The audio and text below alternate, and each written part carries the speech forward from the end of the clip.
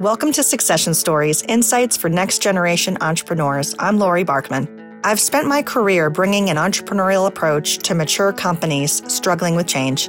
As an outside executive of a third-generation, 120-year-old company, I was part of a long-term succession plan. Now I work with entrepreneurs, privately held companies, and family businesses to develop innovations that create enterprise value and transition plans to achieve their long-term goals. On this podcast, listen in while I talk with entrepreneurs who are driving innovation and culture change. I speak with owners who successfully transition their company and others who experience disappointment along the way. Guests also include experts in multi-generational businesses and entrepreneurship. If you are a next-generation entrepreneur looking for inspiration to grow and thrive, or an owner who can't figure out the best way to transition their closely held company, this podcast is for you. On this episode of Succession Stories, I spoke with Len Carrick, CEO of Uncle Charlie's Sausage, a privately held brand distributing to 700 markets across 7 states. Our interview was during the COVID-19 pandemic, and his facility was open for production as an essential business. Len acquired Uncle Charlie's Sausage in 2014 after the company faced a tragic business succession. Within 6 weeks after acquiring the company, they were then hit with a massive industry crisis. Len talked about getting through that crisis and parallels to today. I hope you enjoy hearing Len's experience as an entrepreneur through acquisition and his insights for resilience.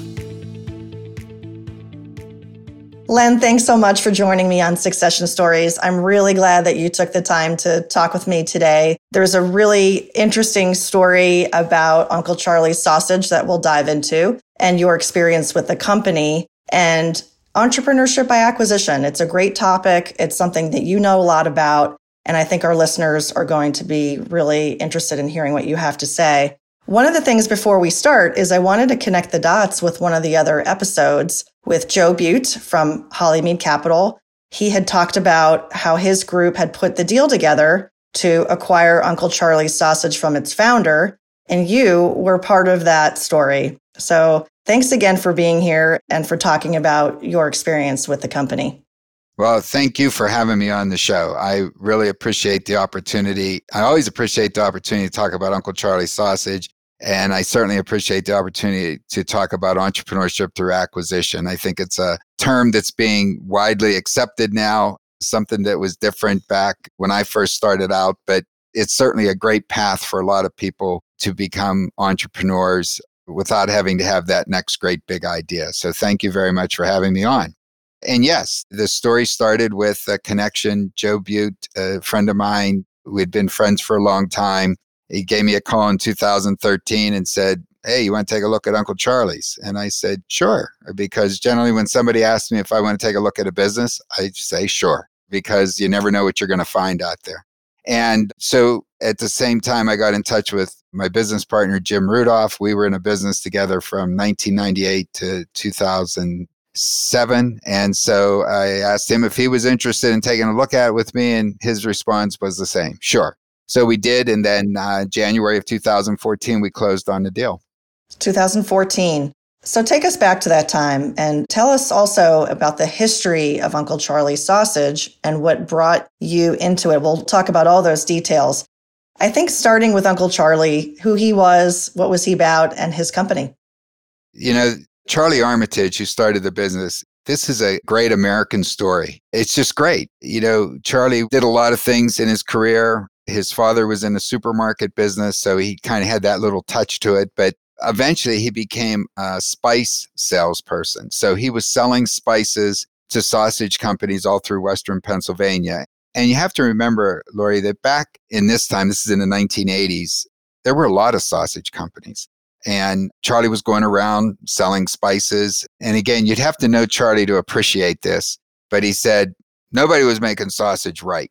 He said, and as a true entrepreneur, he decided to make his own sausage. And he was having a co-packed at a place in Altoona. And he would go around Western Pennsylvania, talk to the grocers, sell sausage. Next day, he'd go pick it up and drive it down and deliver it. So it started out of his own garage, if you will, and eventually built this up to the biggest brand in Western Pennsylvania. We have the largest market share. And I don't mind talking about it like that we have the best sausage, that we have the best market share, because, you know, Charlie's the one that did it. He gets all the credit for it. We've just taken on his legacy. So it's just a great story of how a person said nobody's doing it right. And now it's the biggest brand in Western Pennsylvania. Can I guess that Charlie was perhaps in his second part of his career when he started Uncle Charlie's Sausage? Is that correct? Oh, yeah. Charlie was in his late 50s when he started this business. So, he had been through a lot of things and stumbled on this. And it always reminded me of, they talk about, I forget his name, the guy that started Kentucky Fried Chicken, the Colonel. I guess he was older too when he started that. So it's never too late. And the founder of McDonald's was too. That's right. Ray Kroc had a long career before he took McDonald's to where it is. And to think about that, it makes sense. You learn a lot. As you're going through your career, you learn a lot of things. And finally, when you're ready to take the plunge or the plunge is thrown on you, you have a lot of knowledge and you can run with it. So Charlie started a sausage company and it grew and it was successful. And at some point, he was ready to retire, right? Yes. Did Charlie have a succession plan within the family? Yeah, Charlie did have a succession plan. And unfortunately, like a lot of great stories, it has some tragedy to it too. Charlie started a business in 1988. He eventually bought an old gas station down the street here in Vandergrift and worked there for a while. And then in 1999, built the plant that we're currently in, which is a very nice facility. He did a great job. I've seen a lot of sausage companies our size, and we probably have the best setup and the best building that I've seen. And again, Charlie gets all the credit. So along that way, here is a guy who starts this out of the trunk of his car, basically, and grows it to the number one brand in Western Pennsylvania. And along the way, his wife worked with him, Franny. At the plant, the office used to be bigger. I cut it in half because Franny was on one side, Charlie was on the other side. They looked at each other all day long, which is a true testament to their relationship. They worked together and lived together. And then in the 90s, Charlie had 4 children. His son, Chaz, came into the business. Chaz did some selling, eventually got involved in operations. About 2005, 2006, Chaz basically took over managing the company. So there was a succession plan. Charlie and Franny still came to work pretty much every day. They didn't technically retire. And then I think it was around 2008 or 2009, Charlie sold the business to Chaz. But again, Charlie and Fran still came to work. Charlie loved selling to the grocery stores. He loved talking to people, and Chaz ran the operations. Unfortunately and tragically, in 2011, Chaz was killed in a private airplane crash. There were 3 people killed. Here's Charlie, late 70s, loses his son, which is, as a parent, the absolute worst thing that can happen, losing a child. His business partner, they saw each other practically every day. He's devastated. Who wouldn't be? And the plane had gone down in the mountain woods and they didn't find it for a few days. So there was always this hope. It's just a terrible story. And so Charlie tried to pull things together for about a year, and then he just decided he would sell the business. And that's when Joe called me and said, he thought the business was coming up for sale and would we be interested? So like I said, it's a great American story about a person that started a business, grew it. He did have a succession plan. He had 3 other children and nobody else was interested in coming into the business. And so at that point, he decided to sell the business. That is a really tragic story. And thanks for sharing that background. You can feel for Charlie at that time. You can just sort of feel it. Well, and if I could tell this one other little story, you build these things on relationships.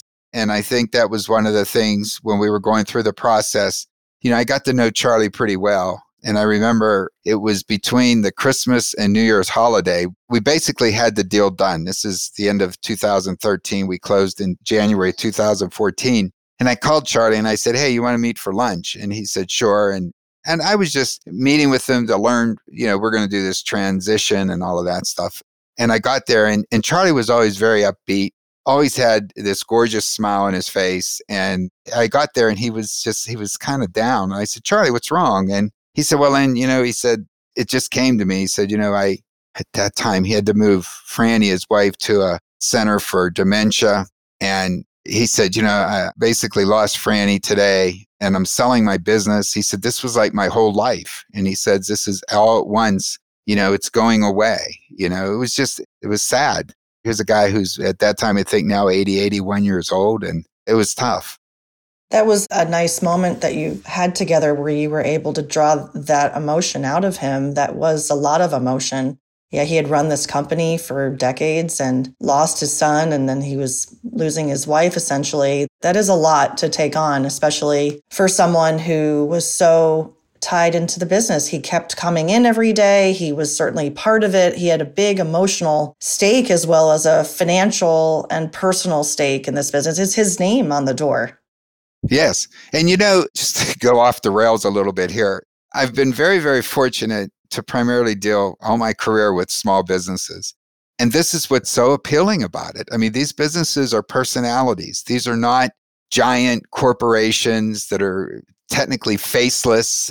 These businesses are who these people are, and the people are who the business is. It's like people say to me, because I've always been in small businesses, they'll say, well, you run a business, you must work a lot of hours. I have no idea how many hours I work. I have absolutely no idea. I could never pick it up because you're constant. It's you. It just becomes who you are and what you do. So, you're always thinking about it, but you're also able to balance, but it's hard to describe.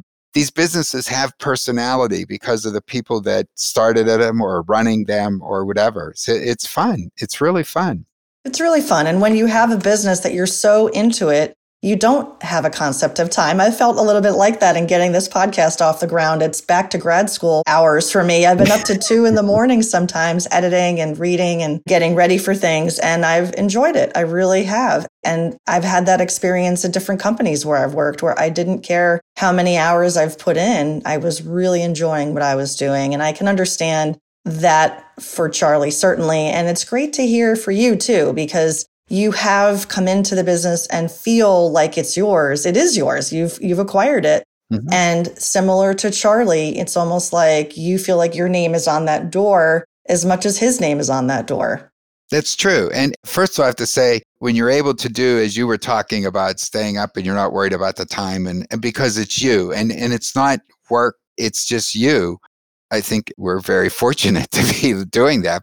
Technically, I guess I would say, if somebody said to me, how many hours a week do you work? I would say none, because it's not really work. It's just who we are. And you're right. Stepping into the business, it becomes you. So and I have, I always talk about this obligation that I feel that I have. I mean, there's always an obligation in running a business and taking a business over, but to take Charlie's heritage and move it forward. And that's an important part of it. What made this opportunity attractive to you? I'm curious to talk a bit more about that. You didn't have experience in the meat business, is that right? That's correct. And when I got in the business, I was interviewed by one of the trade magazines called Meeting Place. And I thought it's funny. I mean, I still get it. It's called Meeting Place, but it's MEATING. And I think it was a cover story, and it said, from the outside in or something like that. And the first question a person had to me is, it was like, you don't have any background in the meat business, then, how do you feel that you could come into this business? It's like, well, first of all, business is business. You either make a product or provide a service and you sell it and you account for it and you build it. I mean, it doesn't matter whether it's sausage. I've been in sporting goods. I've been in telecommunication. I've been in propane cylinder reconditioning. I mean, it's just business. But I told him this story. I said, well, I do have a connection. My dad was a meat cutter for A&P for 27 years. And then when they left Pittsburgh, he went and worked for a Shop and Save owner. So I do have sort of a meat heritage and I love to eat meat. So I said, that's my credentials. So it's worked out just fine. But I mean, you take the underpinnings of any business, it's basic, unless it's something that is truly technical. But two, you can always hire technical. So I think it's more, businesses are businesses. You make a product, you provide a service, you account for it, you sell it. That's the most important thing. You sell the product or service and you grow it. From a financial standpoint, I would understand why this deal might be attractive to you and to your group as buyers. If you could talk a little bit more about that, was there anything specific about the business that was appealing to you? Sure. And then likewise, if you could share what you perceive was important to the seller, what was important to Uncle Charlie, and what ultimately made this the right fit together? I understand there was some competition for the deal. There were multiple bidders, maybe even up to 10. They had an investment banker involved in sourcing offers. And ultimately, it worked out that your group got the deal. So what was the magic in that? Oh, that's a good question, because now that I think about how it all came together and who was our remaining competition kind of plays into that. When we first looked at the opportunity, the business was very stable. It was doing fine. It was making money. And so that was appealing. What was specifically appealing was that it was a local brand that was very popular, and as we learned more about it, we learned how popular it was. Charlie had just planted some seeds that we thought we could take to move the company forward. So that was exciting. The facility, it's important that the bones, if you will, of the business was in good shape. It's a nice facility. It, like I said, it had a strong brand. So from our point of view, there were a lot of checks that checked off that made sense for us to buy the business. There was an investment banker involved. Bob Ventura was the investment banker, and I had known Bob before. I don't think that really played into it because he did a good job for Charlie. But it eventually came down to there were two. There was us, Jim and I. And there was what would be called a strategic buyer, somebody, a larger company that's in the meat business that was from somewhere in the Midwest. I could probably guess who it was, but it was never disclosed. But I knew that was our competition. So it's coming down to a group that is in the business, could have other synergies with it and us. And what really helped us was, number one, Charlie was looking out for not only the brand, but also for the employees and for the people here. He later told me after we bought the business that one of his concerns would have been that this other company could have probably easily shut this plant down, move production to their place, and then just sell the product in and build the brand. And a lot of times people who are shopping don't know Charlie Armitage owns the business. It's local. Some people today are still surprised that we make this, our products are all made in Vandergrift, Pennsylvania, and we're right up the street. And I remember the story when, Rolling Rock in Latrobe was sold. And, Budweiser, Anheuser-Busch bought it. And the first thing they did is shut the plant down, move production to New Jersey. And so Charlie didn't want that to happen. Now, that said, a lot of time I used to do acquisitions for a while when we were acquired one time, and the owners always say, it's not about the money, it's about the people, the customers.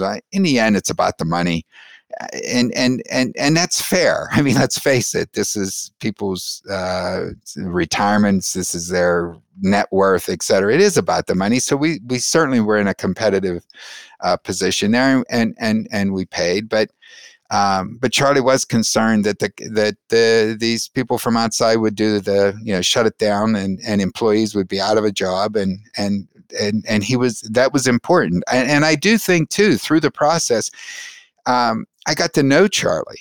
I got to know him pretty well. We had several meetings, just him and I sometimes, and I think that was probably part of it too.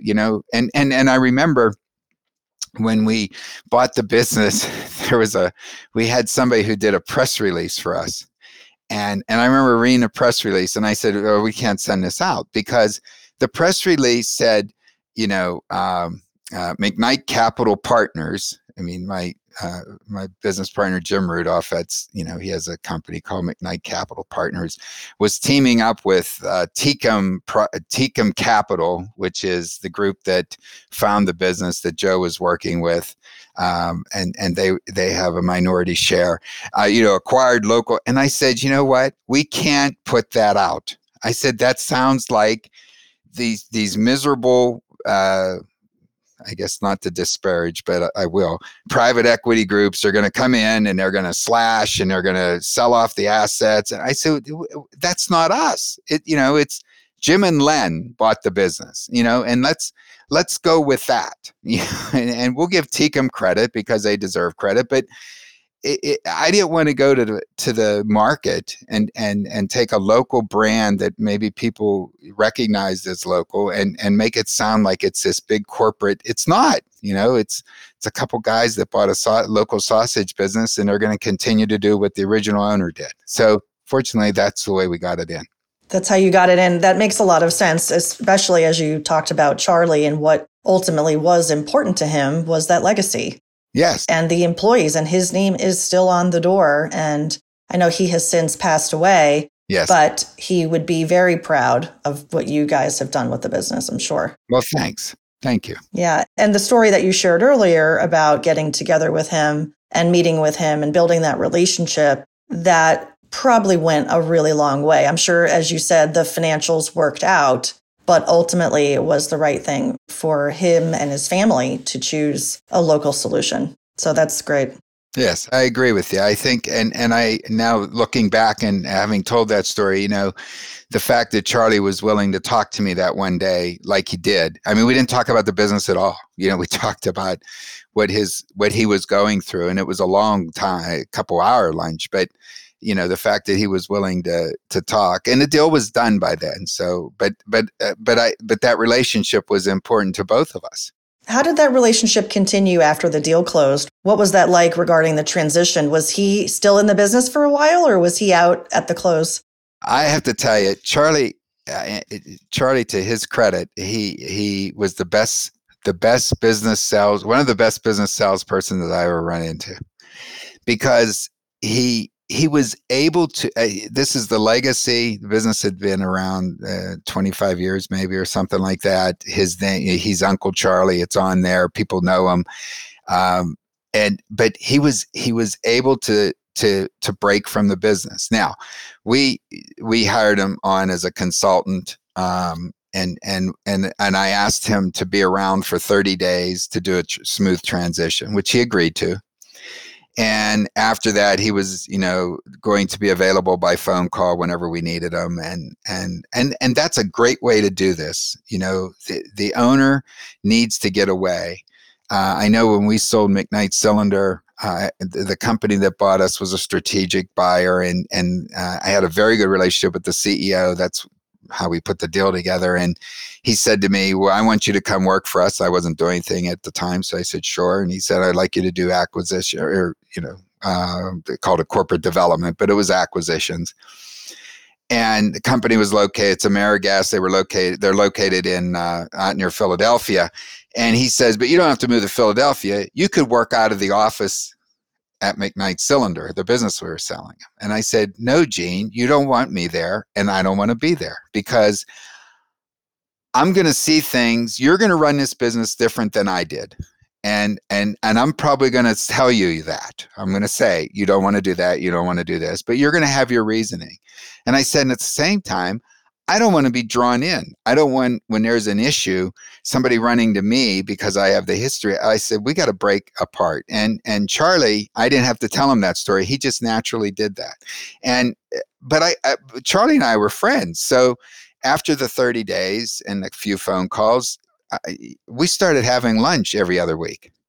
And we got together, and it was great. We got together as friends. We talked about the business. He was curious. And I would ask him things. I'd say, Charlie, what about this? And he would say to me, Len, it's your business. So you do whatever you want. And I'd say, well, what would you do? And he'd tell me, but he'd say, it's your business. I'm not telling you how to run it. And that was so refreshing, as opposed to say, well, I heard you're doing this, and that's really stupid. It was never any of that. It was just, it's whatever you want to do with it, it's yours. And even, one of the first things, it took us about a year, over a year, but one of the things we did is we wanted to refresh the brand. And that was, update the label, which had been around for 20 years. Certainly the website needed help. I think there was postings on there from like 2008 or something like that. So we started the goal was to upgrade the brand, to give it its, working with the marketing people, to give it the recognition of a premium brand that it deserved, and to do some things that had changed over the 20 years that the brand needed, basically refresh it. And I would ask Charlie about it, and he'd say, "Hey, Len, it's yours. Whatever you want to do is fine." And one of the things we did is we have a person on our new label, and it's an older person. And at the time when we were doing that, the marketing group, I was working with Andrea Fitting, and she said that when you have a label, you have, I forget, a nanosecond on the shelf for somebody's attention to get there. And she said that it's been proven that if you have a face, particularly eyes, that attracts people. And she used the example of the Trix bunny. I think it's a bunny, who, if you look at it, I don't even think the eyes are attached to its head. But she said that it's been proven that people go to that face because it's a face. And she said, we need to put that on here. So I went to Charlie and I said, Charlie, we want to put you on the label. You deserve, you built this company, you should be on the label. And he said, no, I won't do it. And I'm like, Charlie, it's your label. It says Uncle Charlie. Come on. We got to put you on there. And he's like, Len, it's your company now. It's not mine anymore. And we did argue about it over a couple of lunches. And finally I said, okay. I mean, he said, put your face on it. I said, well, I'm not Uncle Charlie. He said, well, pick somebody else. So we do have, and this is a business show, and so I could tell, I mean, that person on here is nobody. I mean, it was kind of generated to make it, to give this look as if it's your trusted uncle and all of that. But that's how Charlie was about the business. He did start it. And so he wasn't one of these like grandiose, yes, I'm wonderful, I created this, it's me. I mean, he was able to do what he did and step aside. It was great. The transition with Charlie sounded like it went really well, and he was ready at that point, right? He had crossed the chasm and was ready for that step back. And it sounds like you and your team did a good job together of transitioning in. What was it like with employees and your management team and vendors and suppliers? How about the whole ecosystem? Did that take a while? Was there any particular thing now as you look back and you'd say, oh, I wish I did that over? Well, first of all, I work very, very hard at not looking back and say, I wish I would have done so, because that'll just drive you crazy. There's a movie I love. It's called Gumball Rally. It's the Cannonball Run with Burt Reynolds became a bigger story. It's about people that race across the country. And there's a great scene where this two people are going to get in this car, and this Italian grabs the rearview mirror and he breaks it off and he throws it out of the car. And the guy with him says, "Why'd you do that?" He said, "Because of what's behind me does not matter." And so I kind of like go with that. Okay. So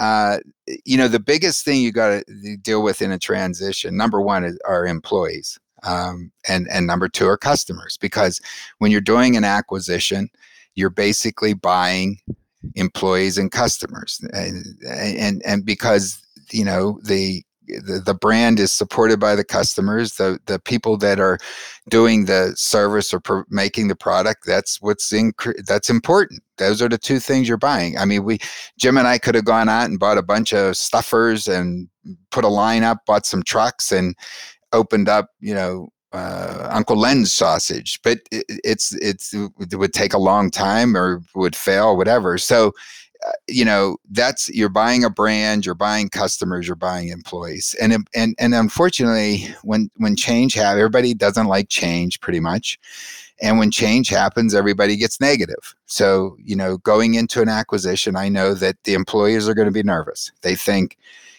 we don't know you. And you want and your change because you're the new owner. We don't like change.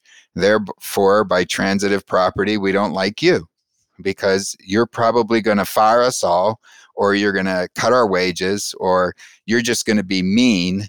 And there's all these things around that. So the first thing you have to do is in an acquisition is do nothing.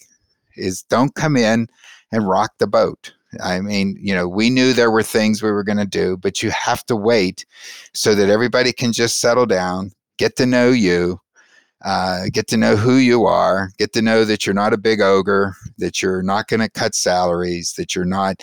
So the first day, the first thing to do is have an employee meeting and explain, look, we need you. We want you. I have no experience in the sausage business. I don't have any experience in the meat business. So I need you. And then the second thing, of course, are customers. Now, customers aren't quite as bad as employees. I mean, they're not there, but the word on the street was we were going to, make a less quality product, and we were going to raise prices. And so the first thing we're doing is we're not changing. And I got emails, I ate your sausage and why'd you change it? It's like, we didn't. Why would I change a good thing? I mean, that recipe we use today is still the one that Charlie started in 1988. And the meat's the same, everything, the vendors are the same. So, but that's what people think. So then we get this business in late January, and customers are saying they're going to raise prices, be mean, all that stuff. And our largest cost, which is pork, gets hit with this PEDV, an epidemic going through that's killing piglets.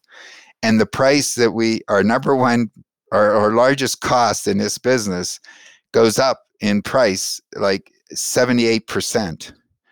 And it's like, well, what do we do? If we raise prices, then everybody's going to say, see, they bought this business and they raised prices. And I'm like, holy cow, this happened from late January to early April. And that was like, I remember people saying, well, you picked a fine time to buy a sausage business. And so this was like our first catastrophe, a few weeks into it. And so, and it was funny, the end of that story is what I learned about the food industry. Everybody knows everything. So finally, we decided we would be a follower in price. And when we saw the national brands start to raise prices, we did. And I was nervous about it. And I remember the first customer we called, we said, hey, we have to take a price increase because of the pork costs. We're giving all these excuses. And they said, well, we've been waiting for this. We know pork's up. I mean, so, it taught me a lesson in the industry understands, we're not gouging. We're not doing anything. We're working at this. So that was an interesting time coming into this. Interesting is an understatement. I mean, you were 6 months into your business, and then you had a massive health crisis in the pork industry and drove up the price of pork almost 80% for you. Yeah. That's incredible. You had to deal with that right out of the gates. Yeah. There's a lot we can probably talk about in terms of today and dealing with today's pandemic. And by the way, I know you're recording at your operation and you're considered a essential business, and you and your company remain open. And I wanted to thank you and your team for doing that and being present as part of the solution here. I think that we should talk about this because maybe there's lessons learned for today, and how can small businesses weather this storm? Now, obviously, not every company is going to have the same solution or outcome, but I'm curious to know, what happened on the other side? Was the position of the company better because you had sort of some belt tightening? And essentially, how did you bridge from the crisis to recovery? Well, having always been in small businesses, the first thing I recognize is cash is the most important thing. EBITDA is great.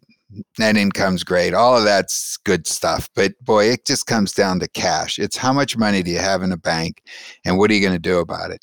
So when we start, and by the way, just to be clear, that all happened in 6 weeks, not in 6 months, that pork thing. So it was kind of real fast. But by that time, I could just go way off on so many things. At that time, I had brought in Charlie Gabriel. He's our CFO. Charlie had worked with me at another business, and I can't talk about how important it is to have a bench. That you go into one of these things and you could call somebody up. You worked with them before. They know you. You know them. and they come in. So day one, everything's working. It's not, you don't have to recruit. And I believe that resumes should have that same disclaimer at the bottom. Previous performance is not indicate of future performance, because you never see a bad resume. But not having to go through that and just bring somebody in. He started on, I think, later in the spring, but we just picked up. But the thing we did is we just watched cash. I mean, even now, I watch cash every day. I know what's in our bank, what's our receivables. That, to me, that's like the fundamentals of every day knowing what's going on. So back in this crisis, we looked at cash and just did what we could to preserve it and maintain it and manage it. The other thing, and kind of tying it into today with this epidemic that's going on, is that I think you have to stay calm. Because that's and that I don't take that lightly, because it's real easy not to stay calm, and you have to take time to think. You have to take time to not do anything. Just think, just sit and think, and finally, you got to talk to other people and get help. People that are running successful companies are not doing it because they know everything. They're doing it because they know people who know a lot more than they do. So the quick story there is, when we got hit with that pork price, I'm new in the business. I don't know anything, but I had met a person through due diligence that was running a bigger facility that had been in the meat business for 40 years. And so I called him up, and his name's Jim as well. I said, Jim, yeah. He was one of the guys that said, well, then you picked a great time to get in the meat business. And we laughed, and I said, well, now what do I do? And he talked me through cycles. He says, we've seen things like this before. And, and he named a few other things, and he said, here's what's exactly going to happen. And he laid out what was going to happen. And a year later, what he laid out happened. And it gave me some direction. It gave me hope. It gave me a path to follow. And I think, even though today this virus thing is something new to everybody, but I think there's a lot of advantage in talking to people and talking to experts and just thinking about what they're saying and getting a path. And what I'm doing right now is I'm on the board of the North American Meat Institute, and this group it's our trade group, our lobbying group, whatever, but they have been so proactive in having conference calls, as a lot of people are, and just giving direction specifically to the meat industry. And this has been so helpful. And I would tell anybody, whatever their job is, whatever they do, I teach a class, and I tell these kids the same thing. I said, Mr. Rogers said, find the helpers. That's true in business too. It's like, I tell the kids, as students, I say, I don't care what you do when you graduate, go find the people that have been there, that have done this, the older people, they know a lot, they experienced a lot, and you can learn and bystep a lot of things, or at least be calm, because you could talk to somebody that knows more, has experienced things, and it's very beneficial. So looking at the cycles, sitting down, thinking, taking the time, thinking about a path to follow, talking to experts, but ultimately having hope. I think that's a great message. Yeah. That's a great message. And trying to stay positive and to stay calm. And I want to learn more about your class. That's how you and I met. We were introduced because of Carnegie Mellon University and the Tepper School. And you teach a class there. What class is that? Yeah, I teach a class there that now is expanded into a program. So I'm going to give my pitch for those people who might think about going to business school. So the class that I'm teaching right now is called Entrepreneurship Alternatives. And Carnegie Mellon, the Tepper School, got kind of ahead on this years ago in giving, Carnegie Mellon, which if you get me started talking about Carnegie Mellon, that's another show, because they've done so much for the city. They're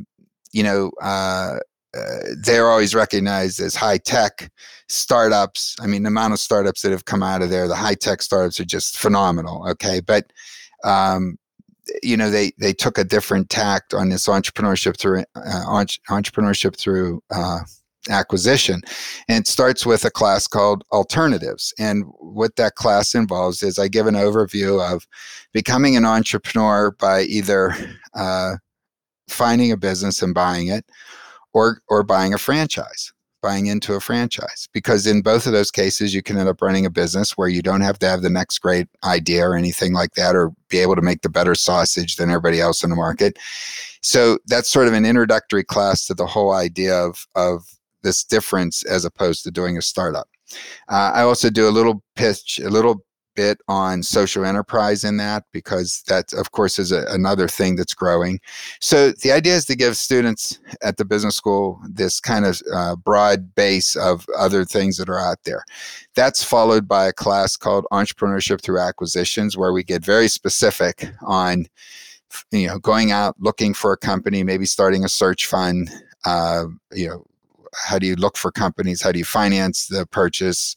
What's it like to start as day one as the CEO and start running it? And then the third class that piggybacks off of that is a workshop where we hope to get 8 to 10 students that really want to do this, that want to come out of Carnegie Mellon and start to search for a business. They can actually do their capstone project, their last semesters there, to go out and find something and buy it. And it's just a great program, and it's getting there's a lot of the schools that have it, and Carnegie Mellon, the Tepper School, has done a great job on creating a program all the way around it. I think that sounds awesome. And just full disclosure, and I know you know that I'm teaching a class with Sean Amirati and the Corporate Startup Lab. So right. I've gotten to know you and Kristen Carr and some others in the other pillars of the Schwartz Center, which is fantastic. And it's great that you give back that way. You've turned into one of those helpers. You said to find the helpers, but you are one of the helpers, Len. I think that's true. Well, thanks. I appreciate that. And, I tell my students too, I had a call with 2 of them last night, and I tell them in class, I say, look, I believe in this. I tell them, why would you want to go be a consultant? Why wouldn't you want to step out of this graduate program and be president of a company and run a company? I said, that's so much cooler than being a consultant or an investment banker or whatever. And I do tell them that I'm theirs for life. So a lot of them, they get enthralled with that big paycheck from the consulting companies and the signing bonus. I say, go do that for a couple of years. I say, in 3 to 5 years, you'll call me and say, I'm tired of this baloney and I want to do it. And they can call me, and I'd be happy to help them anytime. One of the things that I love to work on with clients is exploring innovation, and especially in legacy businesses. And I'm curious what innovation initiatives that you've undertaken at Uncle Charlie's to position the company for growth and competitive advantage now that you've had the business for several years. The things that we have done I almost don't think I'm as innovative because I'm not the first one to do these things. I mean, I like buying companies because I'm not very creative, but I could tell you some of the things that we've done that have really helped. The first thing we did was we got SQF qualified. So Safe Quality Foods is what SQF stands for. And there's this global push, it's the Global Quality in Foods Initiative that's going on. And we recognized when we were doing due diligence that the big grocery stores are going to start to require everybody to have some level of safe quality foods. Safe quality foods is sort of like ISO 9000, where you have an independent auditor come in, audit what you're doing. It's the classic, write down what you're going to do what you said you're writing down, and record it. And so there's this piece in for the food industry that you could get certified as SQF. Uncle Charlie's at that time was not. And a lot back when this all started, a lot of smaller companies, because there's a cost associated with it, there were a lot of smaller companies sort of got a pass. But we knew that it was going to get to be a requirement, and it is now. I mean, if you want to deal with Walmart and Aldi and Giant Eagle and all these big retailers, you got to be certified. And so that was our first thing. And this goes back to my bench story, because we wanted to do this and we wanted to do it fast. And I had heard it takes 18 to 24 months. And I'm like, well, that's not fast. And so, again, I went to my bench strength. I called Phil Conti, who ran our operations at McKnight Cylinder and had gotten us ISO certified. And I said, Phil, I want to bring you in, and I'm going to start you in maintenance because that's what you know. But eventually, you're going to run the plant.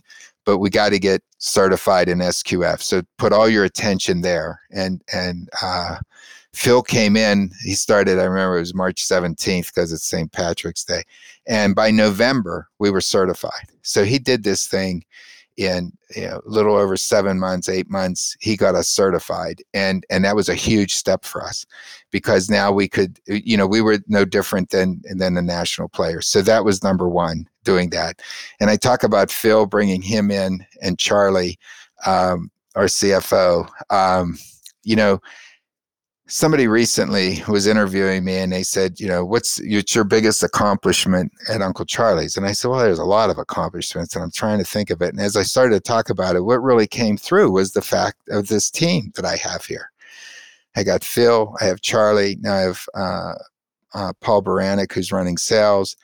These three, they're just great. I mean, they run this. They run their individual areas. It's my job just to keep them calm, and be there to assist them in their challenges. But they can run with it. And I had, it's just a wonderful thing to be able to work with people that you really like and love, and that they're good at what they do. And so as far as an accomplishment, to think about, I know it's not too innovative, but to be able to pull that team together like that. And again, having that bench strength, being able to call two guys that you used to work with who know you know them, they could step right in, what they're capable of is just huge. So those were two of the big things. And then, like I said, we did want to upgrade the brand, and that took some time. To get a new website up, to get just the refresh of the label.